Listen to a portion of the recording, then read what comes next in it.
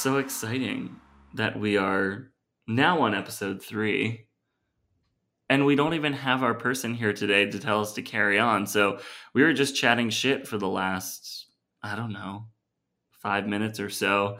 And then we realized we had to start the episode because usually Kirk is the one that tells us we need to carry on. So we're just going to jump right into this week's episode. But welcome back to Let's Unpack That, your weekly podcast where these politically engaged, queer, and questionable millennials unpack topics through the top of our minds. Oh my God, it's just really getting wordy these days now. So just in the spirit of Christmas,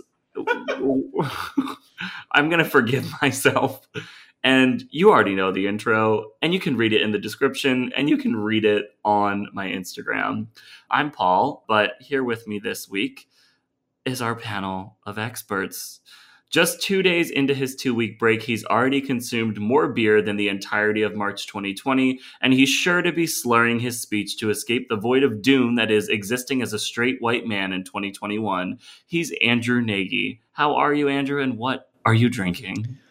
I am fantastic because I am drinking a Troganator, which is one of the classic beers from Trogs, which is a Pennsylvania hometown favorite. You know, I actually saw someone with Trogs out here this past week, and I had never seen Trogs in Columbus before, and I was so proud of them for making it this far. Shop local, baby. Right. Also, my microphone is like very backwards. I fixed it, but... Yeah, you sound way better right now. I'm just done. Tis the season. Oh, well, Erica, this is supposed to be your episode because with one less toxic queer recording on this podcast this week, this will surely be your most joyful episode yet. Hark the herald angels sing. It's our resident homophobe, Erica Ellis. First of all, I'm going to go on record and say if I were homophobic, I have some toxic relationships with like 99% of my friends.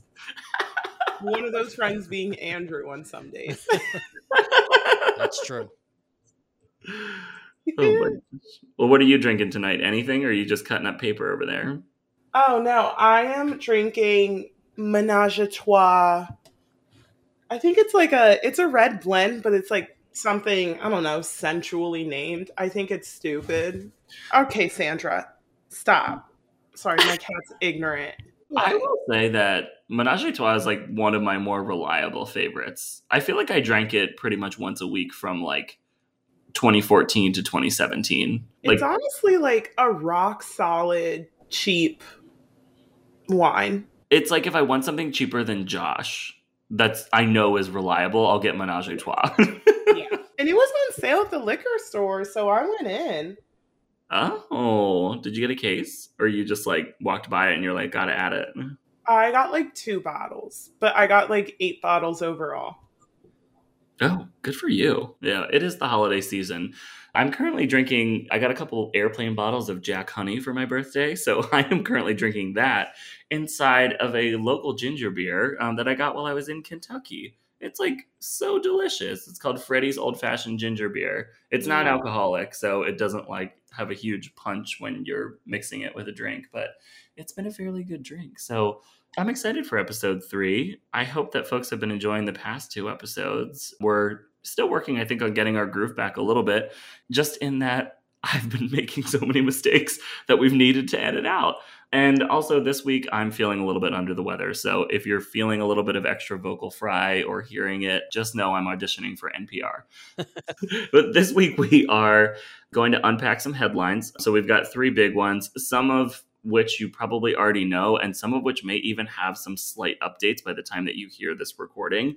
We're recording this a little bit earlier than usual just because of the Christmas holiday, and a lot of things right now in Washington, D.C. are sort of being expedited because of the Christmas holiday. So things are changing rapidly, I feel like, despite the fact that the Senate is out of session. But we'll be right back in just another minute or so, and we will start to unpack our headlines. And then after that, you'll hear Pack It Up.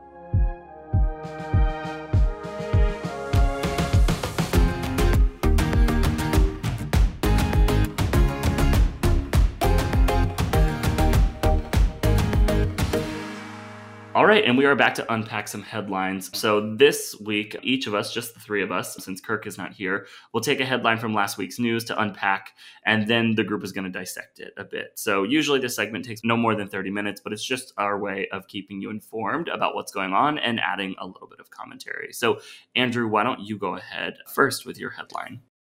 Okay, this is actually from this week. There was an event called AmericaFest, which already is off to a great start. That was a 4-day event put on by an organization called Turning Point USA, and that ended today. So it was the 18th, 19th, 20th, and 21st. And correct me if I'm wrong, like, is Turning Point USA founded by Charlie Kirk, or is he just a big part of it? Yes. I think it's a little bit disputed, but he was one of the original members. It was him and I think a man named Billy Montgomery, who was kind of the older money side of the operation. I think Charlie Kirk was 18 when it was founded, and it was founded in 2012. And it's this organization that does conservative outreach kind of on American educational institution campuses. So high schools, colleges, universities, all over the place.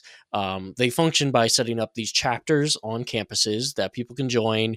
And they also sponsor speakers at colleges and high schools and events. And also on their social media channels, they put out all kinds of completely unhinged and just absolutely ridiculous attempts at memes, the sort of conservative memes to own the libs sort of thing, to the point where their meme format that they created has become a complete parody of itself. There's a whole subreddit devoted to parodying the Turning Point USA meme format. It's called Toilet Paper USA, so go check that out. It's hilarious. One of my favorite subreddits. It's incredible. And as a sidebar, one of my favorite things about it is they make fun of Charlie Kirk, his appearance, and we should never make fun of people's appearances, but because Charlie Kirk is such an absolute chud, it's totally okay. And his features are kind of too small for his head, and as people Photoshop him and it gets more and more and more Photoshopped, his eyes and nose and mouth just gets Photoshopped smaller and smaller and smaller and smaller over time until he just has this gigantic head. It's absolutely hilarious. Fantastic. But anyway, AmericaFest. Yes. So Toilet Paper USA, there I go. Turning Point USA is, founded by this guy, Charlie Kirk. He's this right-wing chud. He's the typical right-wing guy who is kind of the definition of what he would call a soy boy. But of course, his claim to fame, he kind of claimed that he was rejected from West Point in favor of, quote, a far less qualified candidate of a different gender and a different persuasion. Over time, he's walked that statement back, but that's what he used to claim was his origin story. So, of course, that he's trying to lean into I just lost my train of thought. It's like that narrative that white men are being erased. Yeah, and leaning into the conservative right wing, ultra macho, military and law enforcement. But people like Charlie Kirk and Tucker Carlson, Tucker Carlson grew up ultra wealthy, and he's kind of a mamby-pamby guy himself, but they lean into this, and they're kind of like Donald Trump was this sort of strongman authoritarian figure, but he found a loophole to get himself out of military service. So they're all kind of like this, and they're like, oh, I would have been in the military. Oh, I totally would have been special forces, bro. So that's the background on what Turning Point USA is. And it's gone from something that was really small in 2012 and 2013. They were pulling in, it's a nonprofit organization, and they were pulling in, a couple tens of thousands of dollars per year in revenue. And it has ballooned to the point where last year they pulled in almost $40 million in revenue. So it has become a very important factor in the American right wing. They have partnerships with other large and important right-wing organizations like PragerU, and they do all of the hits, opposing critical race theory and the 1619 Project, BLM, opposing any view on sexuality or gender that falls outside of what they would call the cis-het norms. And of course, boosting conspiracy theories like cultural Marxism and denying the results of the 2020 presidential election, because of fucking course they do. And obviously, everything and anything to do with the pandemic. Oh, also, fun fact, friend of the pod, Candy Owens, was their communications director until 2018 when she had to resign because she made a comment that a lot of people construed as being pro-fascist and kind of pro-Hitler. So we're not going to get into all that, Whoa. but you can I did Google not that. realize that Candace Owens was part of Turning Point USA. No, I didn't either until I was researching Turning Point today for this story, and you really realize how much of the American right is just this revolving door of bullshit. They all just kind of like float around and sniff each other's ass. So my headline is from Salon, and it's AmericaFest. Right-wing youth just held a wild carnival of fun-filled fascism.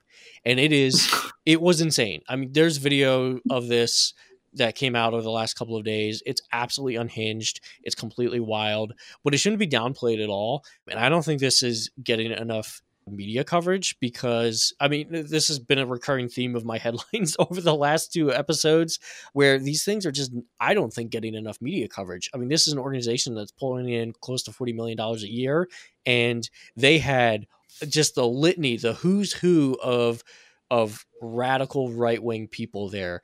Tucker Carlson was one of the headliners. I mean, everybody, Jesse Waters, all kinds of people, the Project Veritas idiots.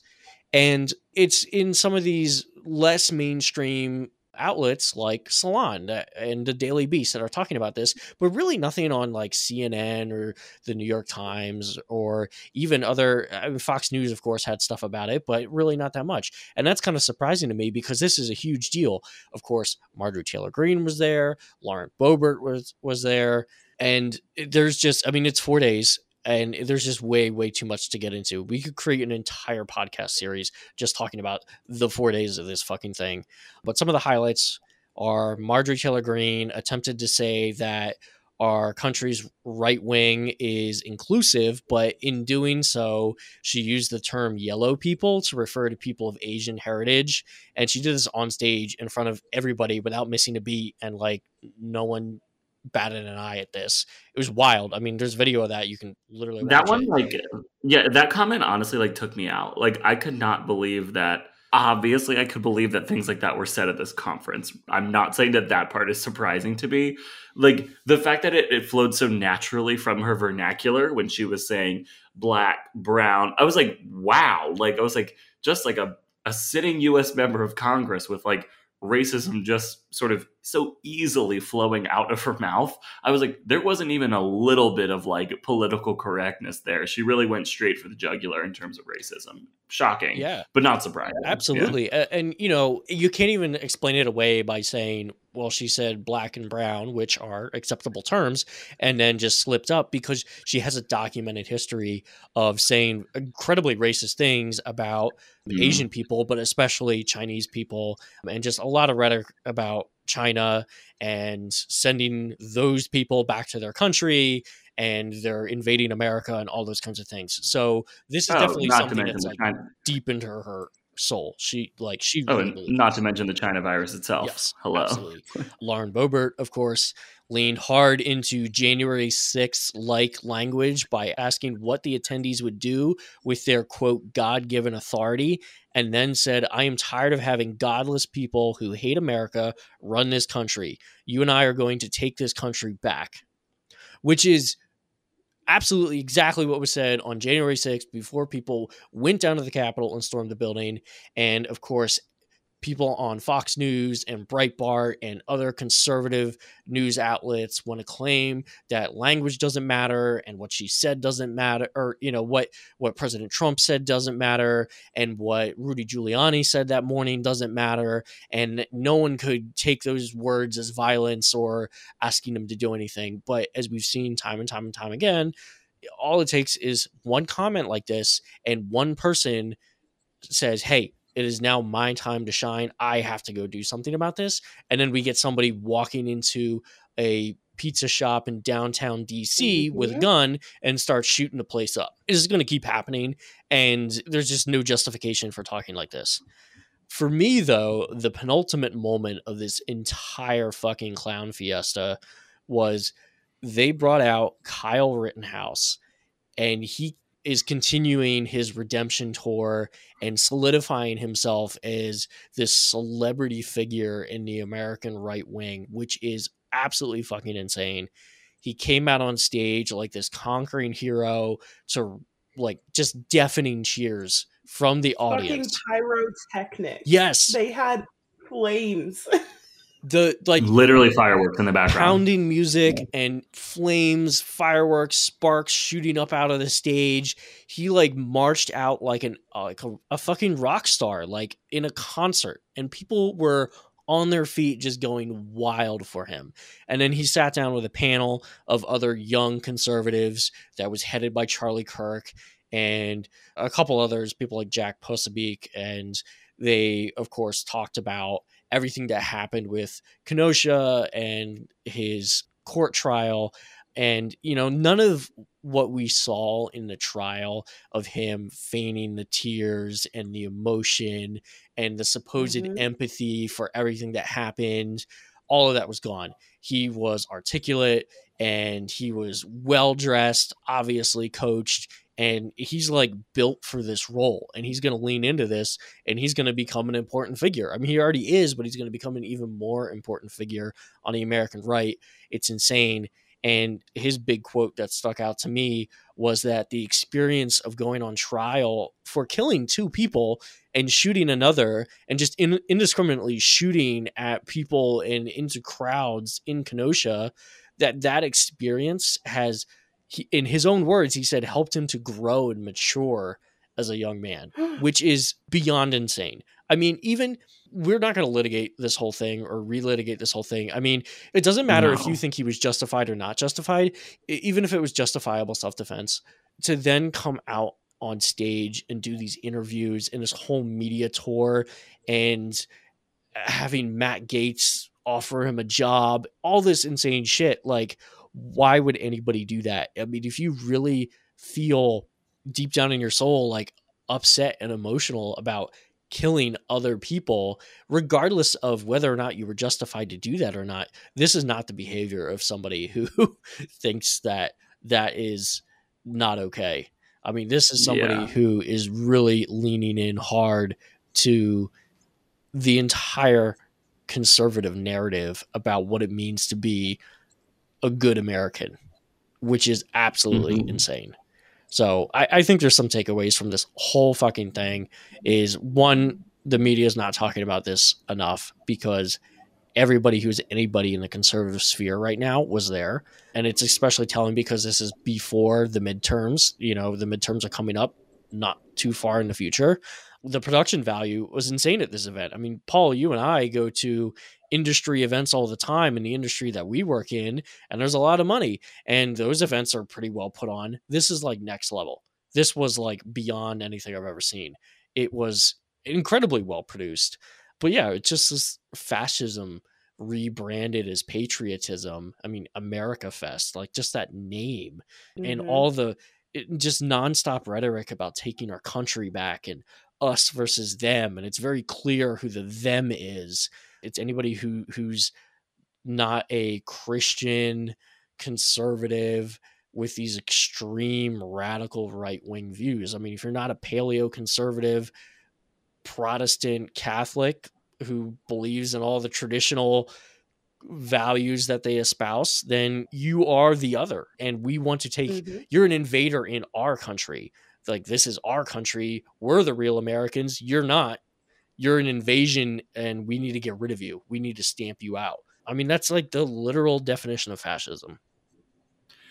And that's like, one, I think to your first point, no, the media is not covering about it. Like, just while we were sitting, the media is not covering this. Like, as we were sitting here, I just like Googled AmericaFest, and like the people that I see covering it. Okay, there's one, Rolling Stone, great.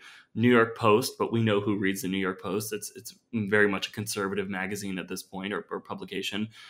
Chattanooga Times, Fox News, like just going down the list here, Arizona Republic, like the Daily Mail. Like, these are not publications that would be quote unquote the mainstream media.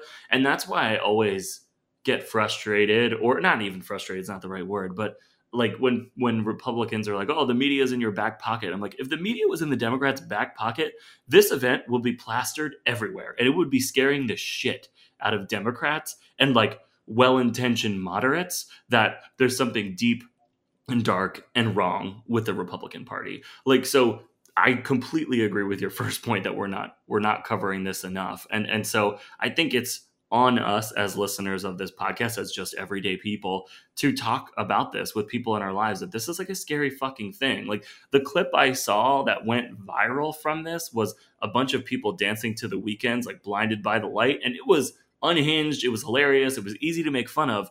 But there's a lot of substance to your point, Andrew. $40 million is the organization. We know this event probably cost $15-20 million to put on, especially with the additional COVID precautions they probably had to take, even though it would appear that they did not have to take any, but just any kind of person who works in event management knows that there's thousands of hoops to jump through right now to get an event put on like this. And it's terrifying. And I think that like the media does a disservice by not covering the fact that this is a big thing, where they think, oh, we don't want to amplify this. This is fringe. This is far right. But that's not their intention. The intention of this group is to be like, no, we are the base of the Republican Party. We are the base that wants to reelect Trump. We are the base that wants to take the country back. And regardless of whether or not the media covers it, it's going to get traction on social media. It's going to get traction back into other people's lives.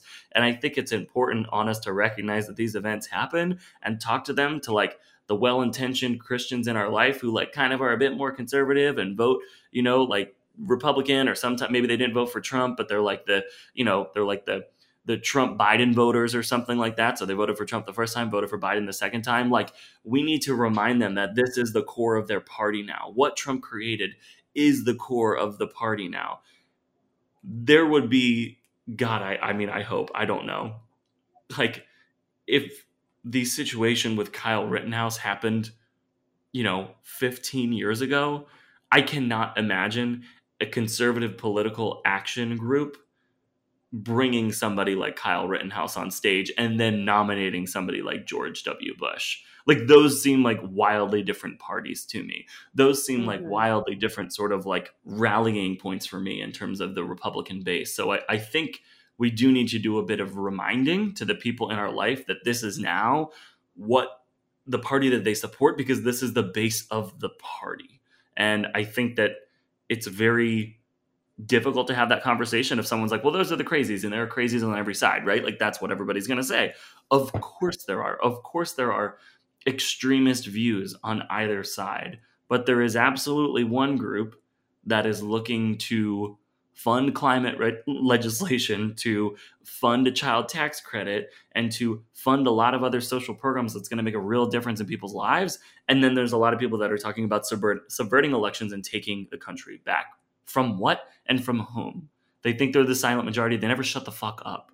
Like, so it's just important to make these connections for us, I think, and for the people in our lives that we talk to every day. It doesn't need to be a speech you need to give off like I'm giving right now, but it can just be something that you lightly remind people on your social media feed that this is a thing that exists. And these are the people who support the party of President Trump.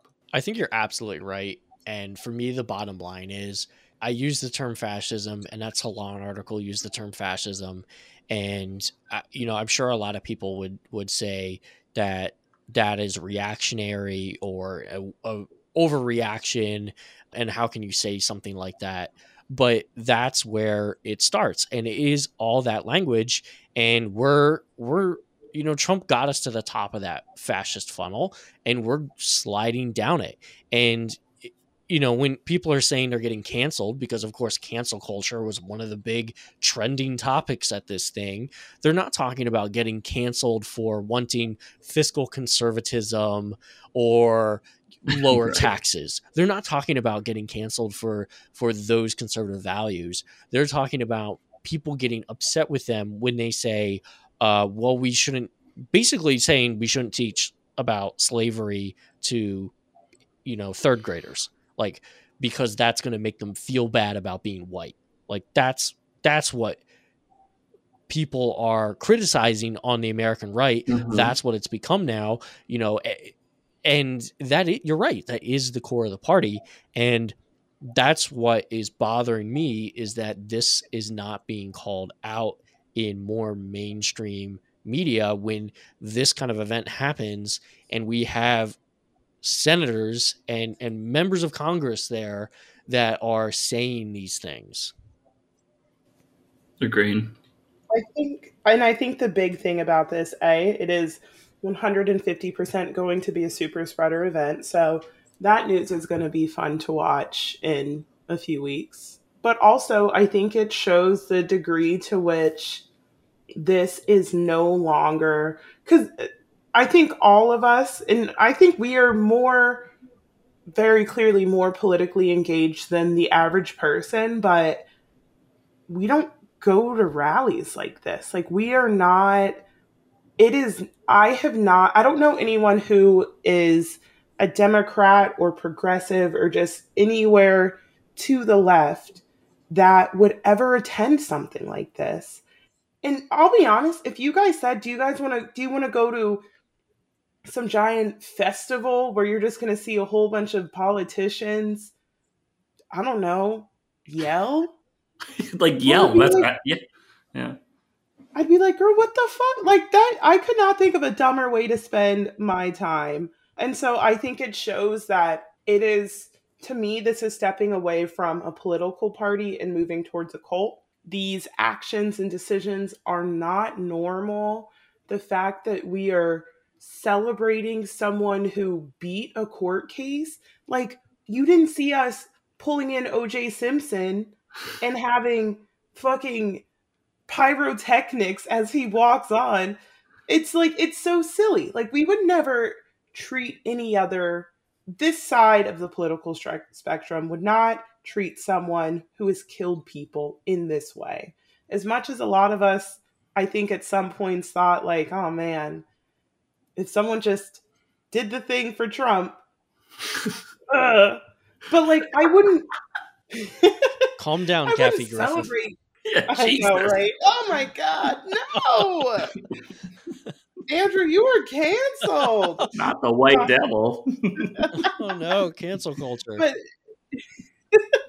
But like, we're not, there's no desire for blood that I've seen with these AmericaFest or even just, some of the very conservative alt-right voices that have been speaking out where, they're preaching violence. And even though, wink, wink, they're not saying go kill people, they're saying things that any idiot with a gun and a little feeling of, I don't know, disenfranchisement because they work in an industry that is completely irrelevant in a world where education gets you further than, I don't know, whatever your pop did. I think it's one of those things where we can never outright say that they are responsible for X, Y, and Z. And they perfectly crafted it that way. And I think that, this stupid little kiki that they decided to throw together is both completely unnecessary, terrifying. And I think that in 2024, if they do not get what they want, I think that whatever we saw on January 6th is going to be nothing compared to what's going to happen January 6th, 2025. Agreed. On that hopeful note, we'll take a break and then we'll be right back.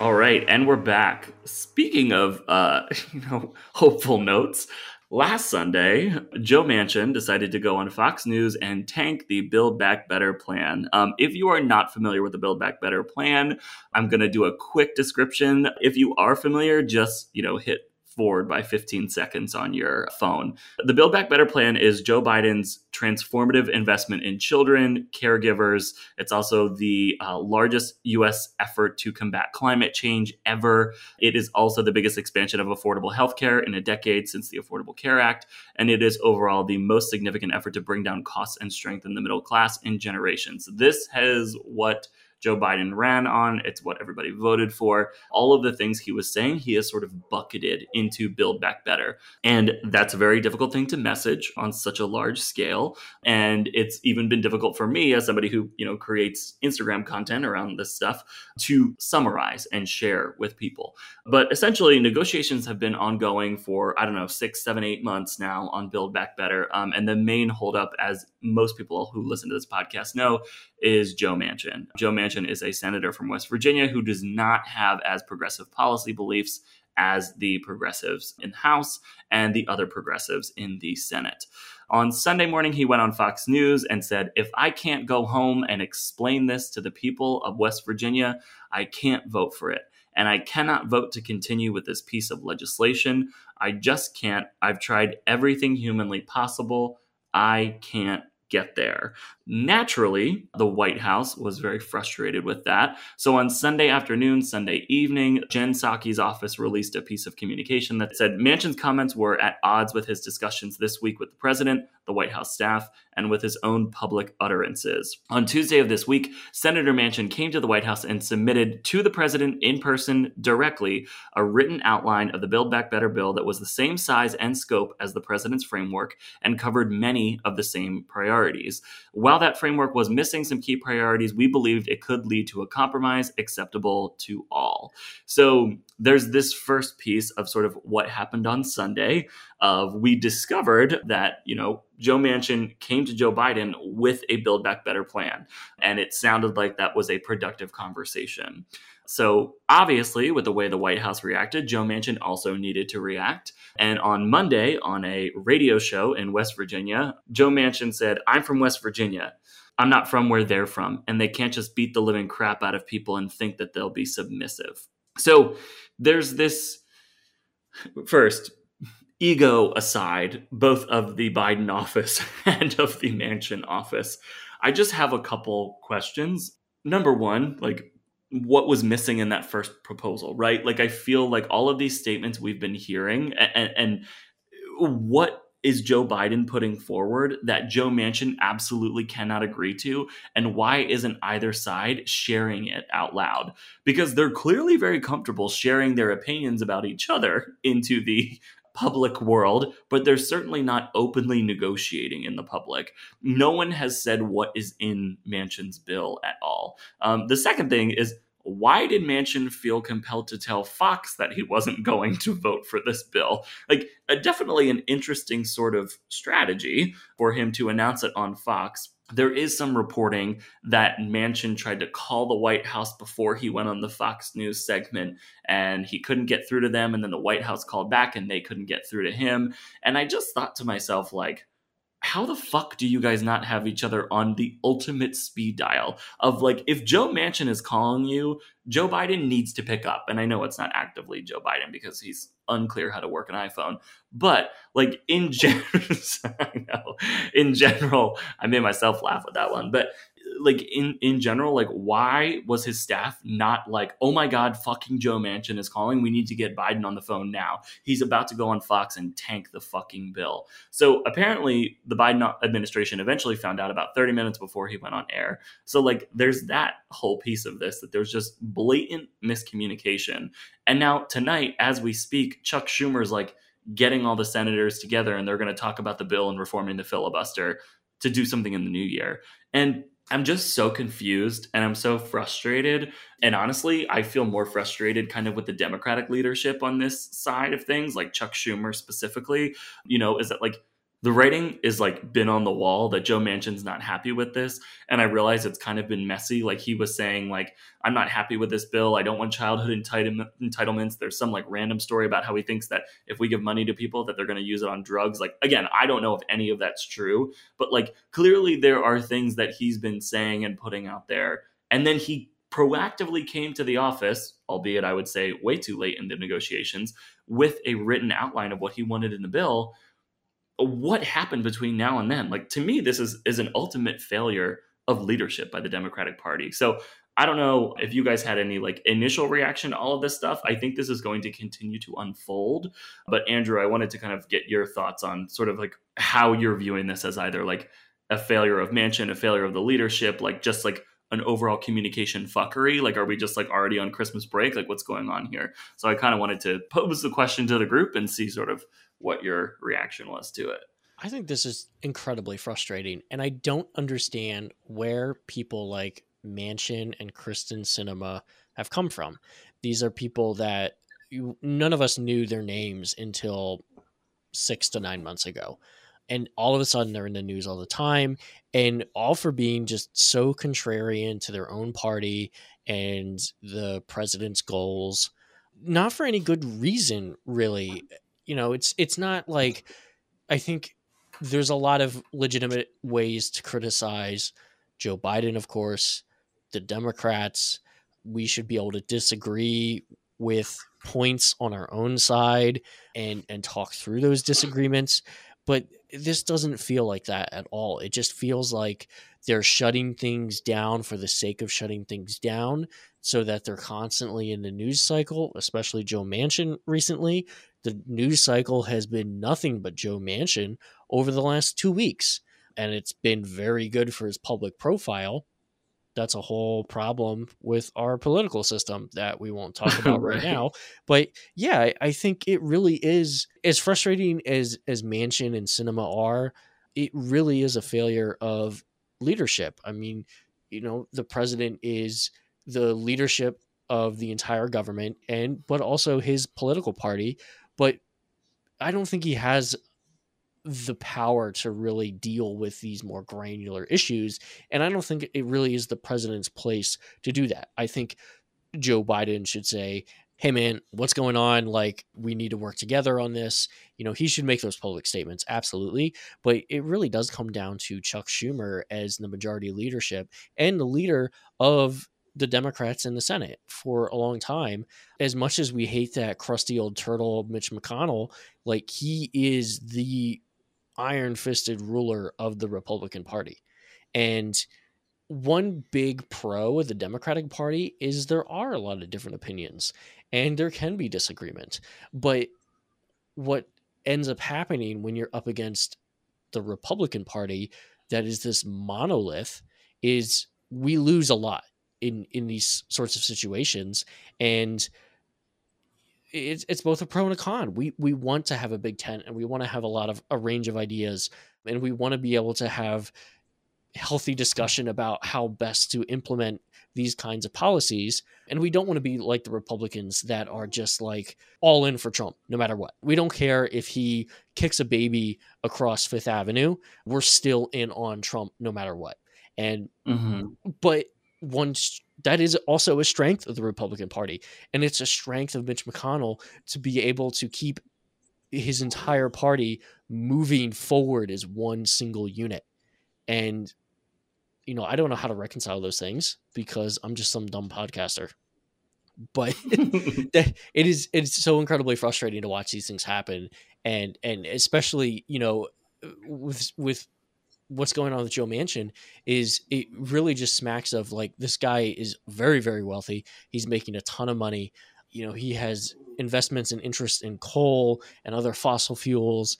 And there's a lot of green energy in this bill and infrastructure that may not be really great for those investments of his. So it just smacks like personal enrichment, and he's trying to raise his public profile for some higher office at some point in the future, maybe.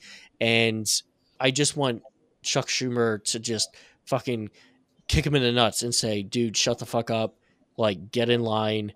Whatever it is you want, it's illegitimate.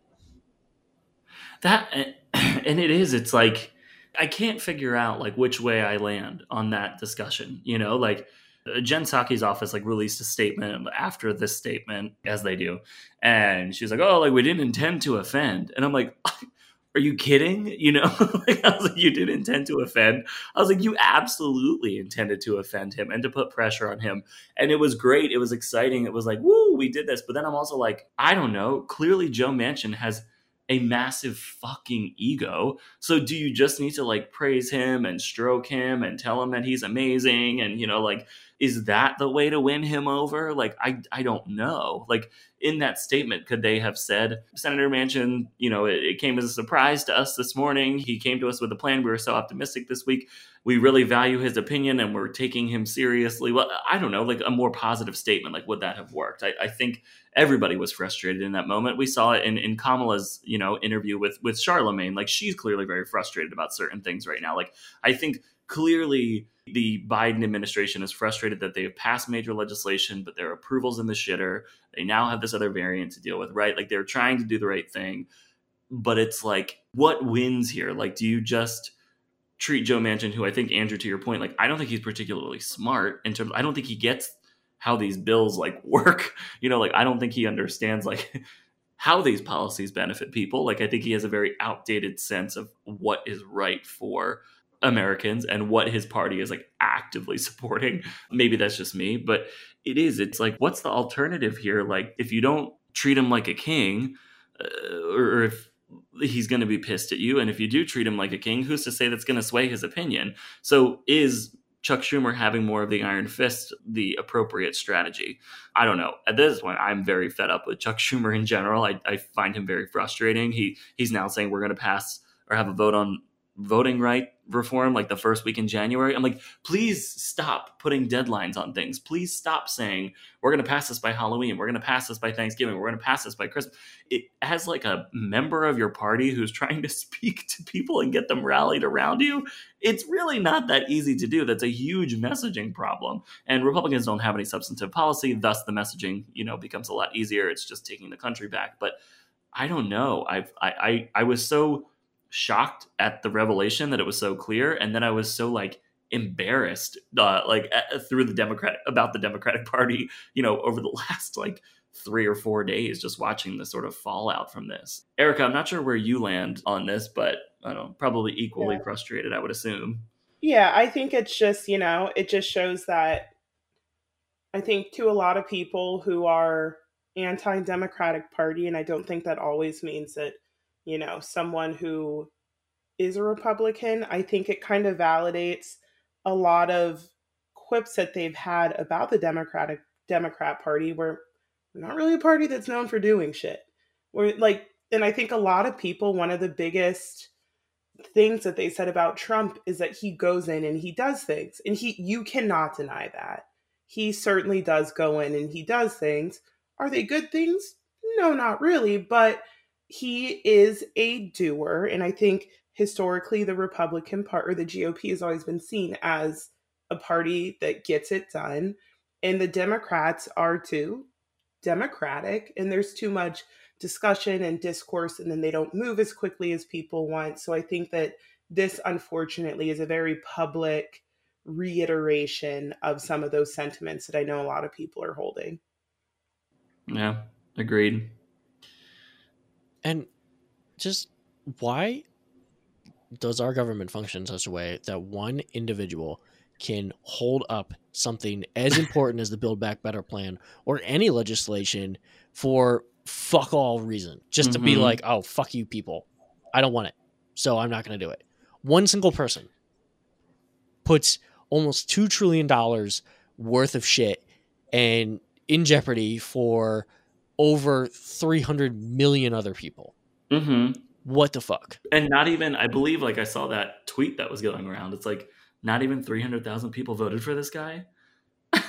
Jesus Christ. So West Virginia is not the most populated state. Like, what? Like, how does this one person who represents this small constituency get to decide policy for the millions? And how? One of the poorest states in the country that has just horrible metrics in education and poverty and jobs and everything else. And not to disparage the people of West Virginia, but it's clearly a failure of their politicians. And this is a man that makes insane amounts of money with his fossil fuel interests and investments. And he's extremely wealthy, and he does not speak for the people of West Virginia or any other state. I mean, he's definitely in that rarefied 1% air, and he's making these decisions that are going to affect his state much more than most other states. in Yeah. negative ways. Be like, okay, Joe, like, how about we, we'll pass the policy, but West Virginia gets none of the benefits. Like, it's just bizarre to me. Like, it's Well, just not bizarre. for nothing. You also have to consider, when someone sits, but like when someone doesn't have a lot of money and they're working these jobs that are sometimes dangerous or long hours, which can be dangerous, they're not necessarily focused on politics. So I think he also has that benefit of, you know, his constituents aren't paying attention to what he's doing. And whereas I think, and that's obviously not everyone, but it's certainly not the majority either. Whereas, in other, the East Coast or the coastal elites, we are more politically engaged and we are really watching what's happening. But we also, let's be honest, there are very few policies that would change our lives so detrimentally, especially from a fiscal standpoint as well. So I think that, we are not considered a vulnerable group as much as others, but we're the ones watching, right? And so I think it's kind of fucked up that like he gets to walk around completely like with no accountability. His constituents aren't holding him accountable. And we can't hold him accountable because we are technically not his constituents, but we still have to suffer. It's funny, like, there was a group of protesters outside of his office, and it was like 20, 30 people. I'm like, how fucking awesome that those 20 and 30 people are out there protesting. But I'm also like, if this was a senator from Pennsylvania, the entire city of Philadelphia would be destroying his office, and Philly Elmo would be out there like with the drum line going off. Like, it's just like, it really is interesting. Like, I feel for all those loyal Democrats in West Virginia who like vote Democrat year after year, and they try, like, and then they just feel like Joe Manchin is not at all trying to do anything that benefits them. But I think we'll see, right? And that's kind of why I gave the disclaimer at the beginning of this episode. Like, maybe we will hear more about Manchin's plan in the coming days. Like, maybe we'll hear that he does want the child tax credit. Maybe we'll hear that he does want free preschool. Maybe we'll hear that he is fine with the level of spending that Biden proposed on climate. I don't know. I think that this is just going to continue to shake out, and that creating legislation, watching legislation being created, and then watching the fuckery that goes on in between is really frustrating. And I think that this is my first time paying as close attention as I ever have. And I'm sure it's probably similar to you guys too, and a lot of people listening. Trump got us really engaged in politics. Trump really got us to care about politics and look into nuance that we didn't look into before. And that's a great thing for us on the Democratic side, but it's also, I want to validate everybody's feelings, incredibly frustrating to watch how Washington works. So I don't know, Erica, I know you've got a shorter headline this week, but I would love to kick it over to you to talk about something else and very 2016 and Trump-like.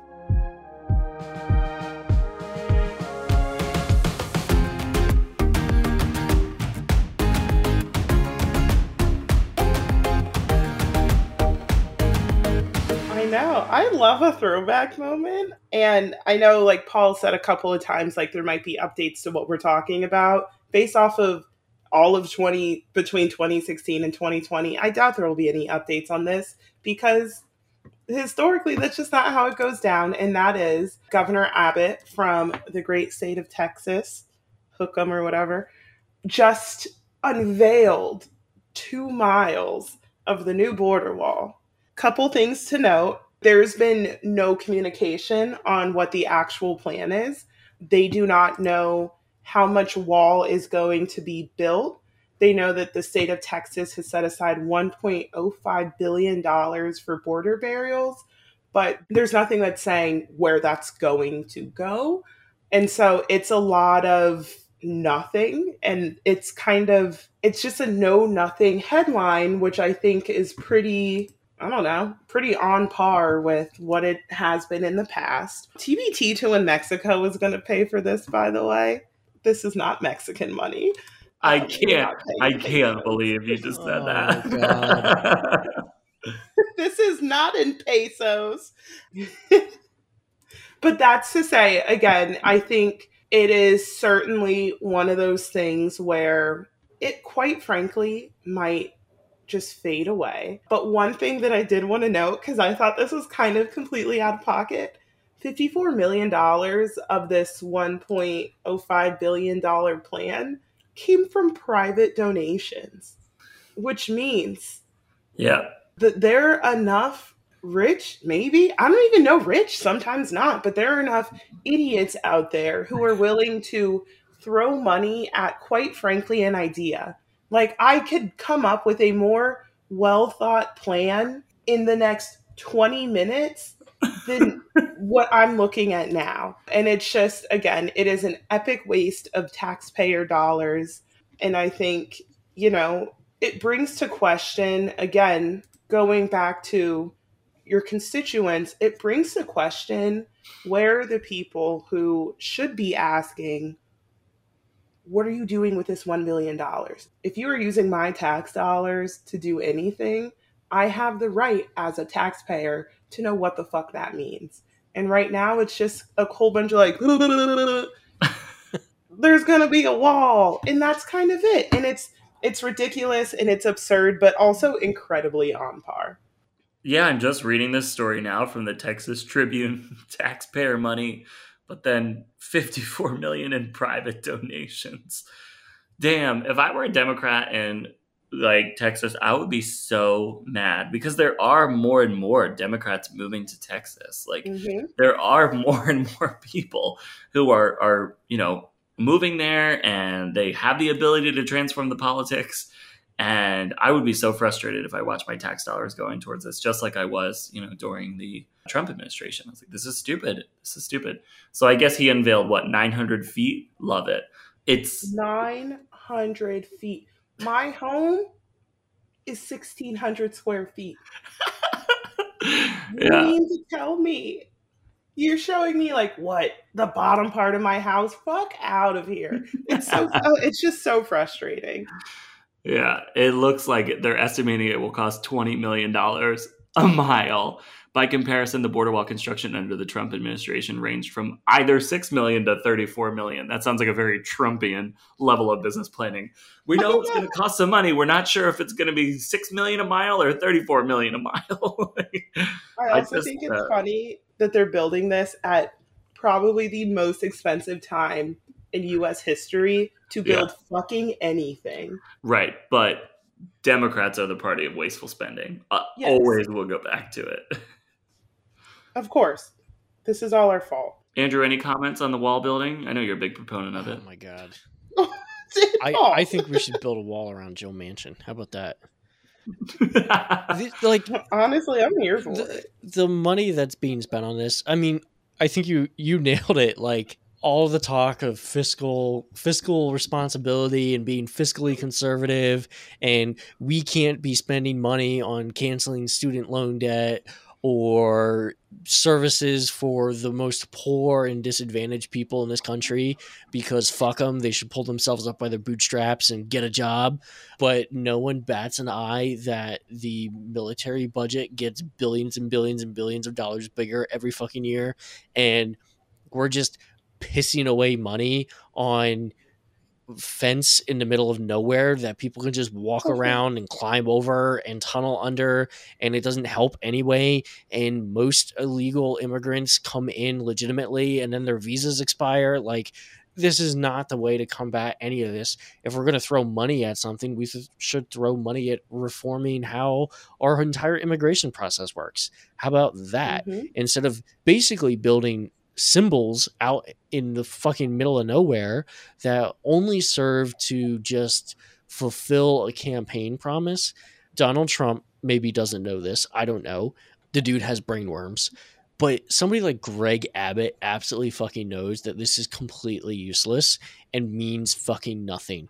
But it's a physical thing that they can show on TV and in pictures to the people who voted for them and say, look, we did a fucking thing. I mean, to me, it's the same thing as statues of Robert E. Lee. Don't take them down. We're going to forget history. They want these physical things that they can look at and feel and touch, that tangible thing to make them feel a certain way or make them feel like they're winning. That's what the fucking wall is. It's just a monument to failure in the same way that every Confederate monument is a monument to failure. Preach. Well, I'm erect. Well, I need to leave this podcast. I love it. Well, those were our headlines for the week. So thank you both for bringing yours. We'll be right back with our segment, Pack It Up.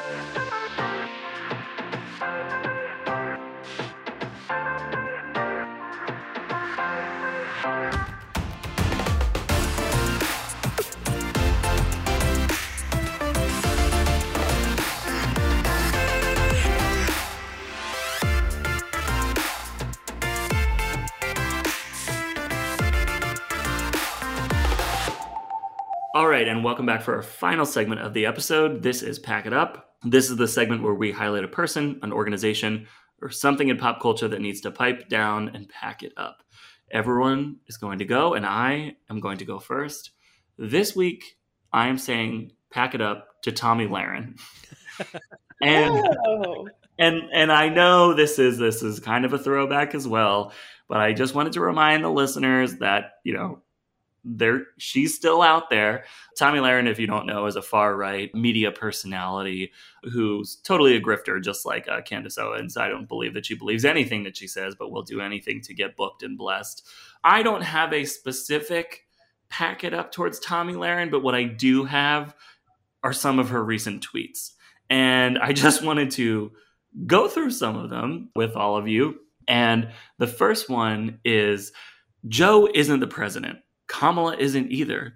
It's either Fauci or Obama, but we'd all like to know who is pulling the strings and destroying our nation. I'll discuss at noon on Fox and Friends. Jesus Christ. An amazing thing happens when you take off your mask and breathe freely. The easily intimidated but also freedom-loving folks around you follow your lead. This is how we get our country back. Take it. Stop complying with arbitrary tyranny and start living again. Try it out. I just say the next one. For the trillionth time, get the vaccine and the booster's booster if you want to. Wear a mask in your car, the shower, and to sleep if you want to. But you have no right, all caps, you have no right to make anyone else. Go away! !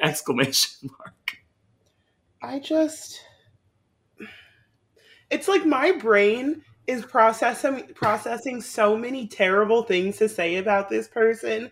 But if for some god-awful reason she finds this podcast, she would take my ass to fucking court. Right? Okay, here's one I like. Well, I like half of it. Kyle is innocent. He acted in self-defense. He should sue the pants off the mainstream media outlets defaming him. But the idol worshipping isn't a smart move. Hot take. Oh. You know what? Okay? How about this? If it looks like a cold, sounds like the cold, and the symptoms are basically a cold, maybe we should treat it more like a cold. Outrageous thinking, I suppose. Okay, this is where I just say, in her defense, she did go to a decade of medical school and is a noted epidemiologist. No, she fucking isn't. She's fucking dumb Dr. as Lahren. fucking hell. Shut the fuck up. And as she loves to attack Ana Navarro, who was on CNN, Ana Navarro posted this picture of a candle. It said, "If you're not vaccinated, get the fuck out of my house." And then Tomi Lahren said, "It's okay. No one was lining up to see, talk, socialize, or know you, Anna. You can sit in your house triple vaxxed and masked, alone and bitter. I'm sure you were doing that for the holidays long before COVID anyway, so it shouldn't be a stretch." I like the level, she doesn't even know how to read. She doesn't even know how to attack. It's like a level of cringe, I feel. But it's also so easy to say, yeah, Tommy, a lot of our symptoms are like the cold, but 800,000 people have died. You know what I mean? It's like, I just don't understand where she thinks she's making a point other than just, I'm just asking questions. I'm just poking holes. It's like, no, you're not. No, you're not. You're actually just trying to get social media points because you're fairly irrelevant at this point. You're not asking questions. You're not Ben Shapiro. You're not making any money, in the same way or at the same level as some of those other motherfuckers. And so I just have to say, pack it up to the irrelevant, unhinged Tommy Lahren.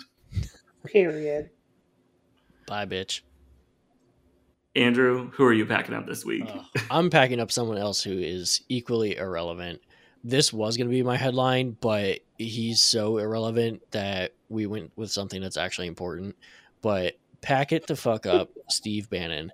This fucking dumb piece of shit who has been getting his cheeks clapped by the American judicial system is just like going all in on the most unhinged shit. Of course, the pandemic is one of the big things that he talks about on his stupid fucking podcast, because of course he has a fucking podcast. And he claims there's a war against unvaccinated people. There is not a war against unvaccinated people. I can count on one single finger, one single time that I've had to show my vaccine card anywhere in this country over the last, 6 months, 9 months. Like one time I've had to show it.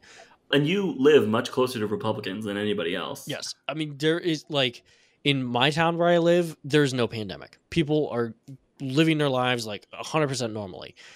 And where's this war? It's only on his mind and in Breitbart and on his stupid podcast. And then, of course, the more pressing matter is his views on the 2020 election, which are, of course, even more unhinged. And he said on Monday that he claims somehow, no explanation of how, that we, not really sure who the we is, but we are going to get the election decertified. That is legally impossible. It's not a thing that exists. It's not a thing that he or anybody else can do. The election was decided. The election was won. It's over. It's done with. Move the fuck on, you ancient ass snowflake. He said, this is a direct quote, by the way, "We care because we care about the legitimacy of our process. We are a constitutional republic. And guess what? We are going to take over the election apparatus." You cannot say we care about the legitimacy of our process and recognize that we're a constitutional republic and then say we're going to take over the election apparatus. Those two concepts are at opposite ends of any thought process. They are completely contradictory. It makes absolutely no fucking sense. And anybody listening to him needs to get their brain checked, because how can you hear that and not see the glaring contradiction? Just shut the fuck up. Shut the fuck up. The way that you were first talking, when you were like, "We care," I was like, is this like Monsters Inc.? We scare because we care. Like, that's all I heard when you were speaking. I was like, oh my God, Steve Bannon, please pack it up. First of all, that man looks like he's been fighting COVID since he was fucking born. He's truly he's does. Fighting some demons for sure. Oh God. Erica, who are you packing up this week? I'm packing up a group of people in the holiday spirit. I would like to pack up all you asshats who are out here fucking around, going to SantaCon, and acting like we're not in a fucking pandemic still. Like, I don't know when they fucking sounded the alarms and said we're all clear, but as evidenced by the 6 I have COVID texts I've gotten today, I would like to think that we're still fucking in this. So if you're going to act a fool and get yourself killed, get yourself fucking killed, okay? Stay away from your family, stay the fuck away from me, and stay away from people who are genuinely taking this seriously. I am sick of it. I truly think the White House said it, and I'm going to say it times 10. Thank you to everyone who's done their part and gotten vaccinated and even encouraged people to get vaccinated and done work in their own communities. I appreciate the work that you've done, and I appreciate that you care about other people. But you other motherfuckers, listen the fuck up. You are stupid, and you're going to get yourself killed. And you know what the White House said? that's on you, bitch. And it's still on you, bitch. The White House has really been releasing some wild statements recently. The White House is unhinged. And what's really funny about it is, like, Trump could say literally whatever the fuck he wanted to say, and everybody in the Republican Party was just absolutely in awe and enamored of it, and they are losing their fucking shit over that press release or post on the website or whatever the fuck you want to call it. Like, yeah, it was pretty severe. It was pretty harsh, but like, we're at this point. We're heading into like year 3. What the fuck, people? Yeah. You know who else I want to pack up really quick? That scraggedy, crusty ass bitch, Sally Mae, for trying to get me to repay these loans. Yeah, fuck the student loans. I'm sorry for everybody who's dealing with that right now. That is brutal. That is brutal. Andrew's been out of school for 40 years, so he paid his back already. It only cost $725 a year when I went. Jesus Christ. That was great.